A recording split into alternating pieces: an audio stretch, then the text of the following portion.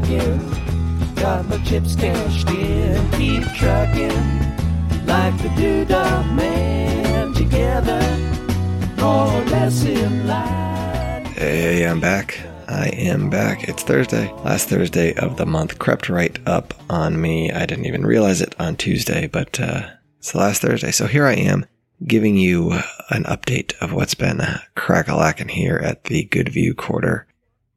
If you're new here, this happens once a month on the last Thursday of the month. I will tell you a little bit about what's been going on here, both on the homeschool side and the homestead side. So why not? Why not? You can find the show notes for today at homesteadsandhomeschools.com/GVQ07. Lots of stuff's been going on since the last update at the end of February.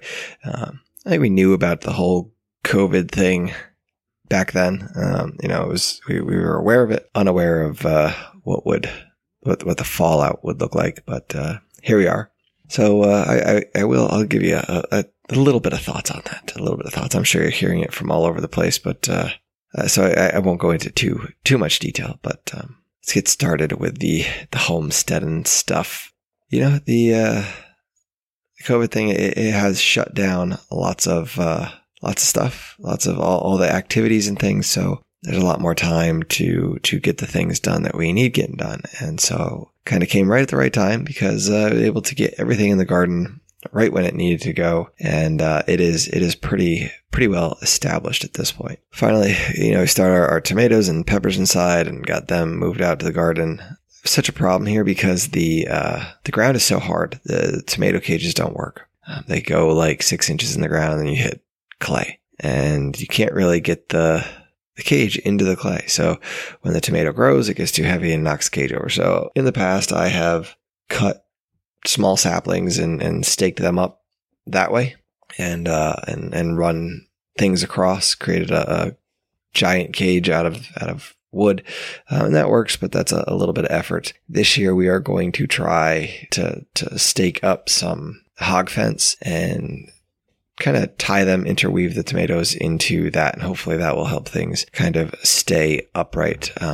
Gotta figure out how to hold them up. The other thing we're trying with the tomatoes and peppers, we got them in a little bit early. I say a little bit early, really looking at the forecast, when we put them in, there was no real sign of any kind of frost. It was not a cold spring. We had a couple nights in February, but that was about it. So we decided to put them in. We also decided to use like a black landscaping fabric to put down on the ground, and we cut holes in it and we put the tomatoes in there. So that was something that I've done before up in New England. It keeps weeds down, but it also keeps the ground warmer for the tomatoes and the peppers. I'm a little concerned down here that, we might have to take it up in the warmer months, that black fabric won't absorb so much heat that it will fry all the roots on the tomatoes and peppers. So we'll see what happens there. I've yet to make that decision yet. But it is down the pike. What else? We finally got our corn in. Planted corn for the last few years. A couple of years ago, we planted a black Aztec or a blue Aztec or something like that. It's a sweet corn, but it wasn't that sweet. It was much more starchy than it was your standard sweet corn. So we went and we've planted some Silver King or some Silver Queen last year, and it came out pretty well. But trying again this year, trying an open pollinated heirloom variety. We'll see how it goes. Hopefully, it will be a bit sweeter and it'll do the trick. I'd really love to find an open pollinated corn that fits the bill. We have some open pollinated popcorn that we've taken to using, but an actual sweet corn that you can freeze, eat off the cob would be nice. If anybody has any suggestions as to an open pollinated variety of corn that will fit that, be happy to listen. So just shoot me an email at homesteadsandhomeschools@gmail.com. And our onions are killing it, getting big, and it's really quite interesting to see them grow. We're starting to pull some here and there, and no farmers markets or anything. So not sure what we'll do with them all. Maybe give them away, maybe sell them on Craigslist, maybe who knows? We have frozen some in the past, and that seemed to work all right, for soups and stuff, but it doesn't had trouble really kind of using them in stir fries and other things where I'm trying to caramelize them a bit. We'll see what happens there. Might just make a whole bunch of hot dog relish. I will be the only one eating that. It'll be years to come. But one of the issues with storing the onions, the red onions will store a bit longer, but the yellow onions, they're more of a Vidalia onion. So they're sweeter and they're lacking the sulfur content that helps kind of preserve them. Yeah, they break down kind of quick. Shelf life is not quite as long as your standard yellow onion. So I was going to order some more Cornish cross, some more broilers. And I hesitated on that, and I think might go do that when I get done recording here. But the date got pushed out to April, I think was the ship date on all of them. Ship date on turkeys was also mid-April, which I'm used to. I usually go to Murray McMurray, and I put the order in, and they come when they're ready, and they're usually ready fairly quickly. This time I used Ideal. I don't know if it's the COVID thing slowing things down, or if that's just how they do. They get an order and then they hatch your birds specific to your order. But the turkeys aren't going to ship until mid-April. So we'll be getting them both at the same time. I was trying to hopefully stagger it a little bit, because that would be nice to not have a bunch of baby birds all at the same time. But it doesn't look like that is going to happen. So we'll have a bunch of birds all at the same time. Plan is to put the turkeys out with the goats and the Great Pyrenees in a tractor of sorts, and then put the meat birds in another tractor that we have already set up. Hopefully we'll have some more chickens in the freezer, and would love to develop a sustainable flock. We've raised turkeys before and they're always delicious. We'll try. We'll see. And gotta get to put a new pasture in. Always fun things, putting new pasture in, putting new posts in, new fence in. It's expensive and it's time consuming. I guess you gotta do it. We need to figure out how to separate our goats. The does and the bucks, they gotta get separated, because the bucks tend to give the milk a goaty flavor, a bucky flavor. I don't know what it is. They kind of make it taste nasty. We're going to try to avoid that. So we'll put them in a different pasture. And I think it may end up going in there with a horse, because we're getting into the glue business. So we'll put the fence up there and see how that goes. But that is another thing that the COVID has allowed me to pursue. I think that's really pretty much it there on that end of things. Getting into the homeschool side. Homeschool, because so many people out there that COVID has affected them drastically, just in the sense of having to have their kids home all day, and they don't get that break. They aren't used to having kids at home during the day, except for 2 days on the weekend, and one of those days they're usually doing some sort of activity. And so now the kids are home, and that's a big change for us homeschoolers. It's not really that big of a change. You might have a few co-op type activities that are now canceled, but by and large, you're home with your kids anyway, so it's not that big of a difference. We've moved on to one of the units. We're almost done this year, but one of our units with my son is a independent study, and he has chosen to do survival skills. So he's having fun with that. We're looking up some things and doing some things and trying to plan when he can go sleep in the woods for the night by himself. I don't think he'll make it. I think it's maybe half an hour past dark and he'll be in. But hey, I remember doing that as a kid, and it's always fun to do. So trying to wrap it into a school aspect. Little ones are coming along as always. My youngest is like 3.5. He is home. Because he would go to preschool 2 days a week. Now he's home, and it adds a whole different level to things.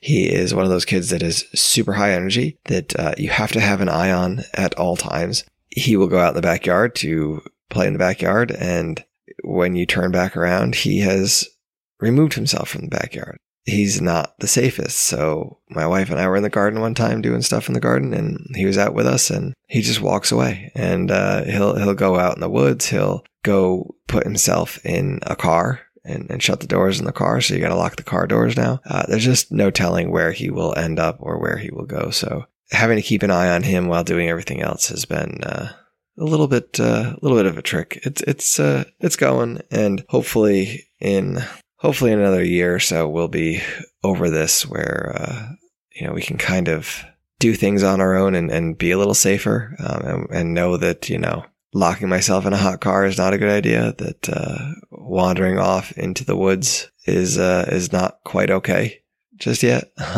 But we'll see. We'll see. Hopefully we will get there. I do think we will get there. Just might be later than we all hope. With that said, it kind of makes juggling, getting everything done, a little bit trickier.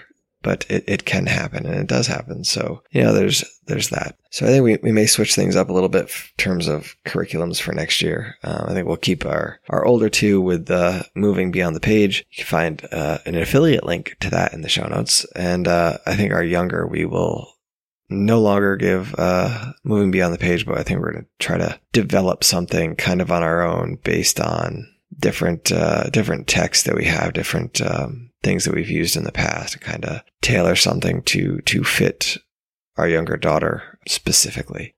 We've run into lots of kind of issues there. It can be kind of difficult sometimes. She knows an answer, but will refuse to give it, and not give it, but will give you the wrong answer repeatedly over and over again. I'm not sure if it's like a control thing or it's what it is. I think we're kind of figuring out that, she learned that, if she doesn't want to do things, if she doesn't want to do something, her way of not doing it is pretending not to know how to do it. I've seen this kind of talked about before, that kids that have been through foster care and adoption, this is kind of like a coping mechanism almost, that gives them control over the situation, where, you ask them to read a word, and they can read the word today. And then, 2 hours from now, when it comes time to read the same word, they can't do it. And it's not so much that they can't do it as they won't do it. And instead of saying, what the word is, they'll insert letters that don't belong, or they'll make sounds that are inappropriate within the word. And, it's a game. It's a game that kind of gives control to the child. And it makes things very difficult. It makes things real difficult, because it's one of those where you really have to try to step back and remember that, that's this child's coping mechanism. And it's as frustrating as it is to cut it some slack. I'll admit that's not always the way that it works, but you gotta try. So hopefully next year we will be able to come up with something that allows her to feel a little more in control, a little more kind of come through some of these things. Again, who knows how that will all play out. If you guys are here and you're kind of new, and you're, a homeschooler type now because you're forced into it, I really encourage you to stick with it. And if you know people that are public schooled that are now having to school their kids at home, love on it, man. Encourage it. Keep it going. A lot of schools are closed till end of April, mid-April. There's talk of even ending some school years early. This is a great time for people to get out there and kind of encourage those folks to stick with homeschooling. Help them. Give them help where they need it. I know schools are putting out curriculum in places, information in places, but there are plenty of schools that are not doing this, because they're not allowed to, because of those wonderful state regulations that exist out there. And we've seen those state regulations affect everything from respirator production to face mask production to allowing doctors to hand out COVID tests, administer these tests. We've seen it with the medicine that is out there, and testing that and giving that and allowing people to sign up to try it. What else have you got to lose sometimes? If you're thinking you're on death's door, there's a medicine that might help you. Why not? But government gets in the way of that. We're seeing it all over the place, and hopefully that can be one of the big takeaways. But sadly, I don't think it will be. I think it will be, hooray! Look at government. They gave us these free checks in the mail. I get more money. Hooray! And the thinking kind of stops there. There's no concept, no thought process beyond I have free money. Not where did the money come from? Not where did this $2 trillion come from? Not how did it get made? How did it get created? Where did it come from? Just I have money in my pocket. So share some of these things. Share some of these things that you see. Some of the failings of government. I think this episode has been ripe with them. Share them with your friends. But I guess that's all for me this month. Let me know how you guys are doing out there. If anybody's got stuff going on that they COVID-related stuff, homeschool, homestead-related stuff. I think most of you guys up north probably get about time to start at least work on the ground a little bit, getting some of your seedlings in trays if you haven't already. That's all for today. Remember, find the show notes at homesteadsandhomeschools.com/GVQ07. Find the Discord server, get yourself in there. Go to patreon.com/libertyhippie and help me out there. Leave a review on iTunes. Share it. Hit me up on Twitter at HS and HSPod. And remember to get out there, sow those seeds of liberty. We can all reap sheaves of freedom together. I'm gonna ride a hustler's dream.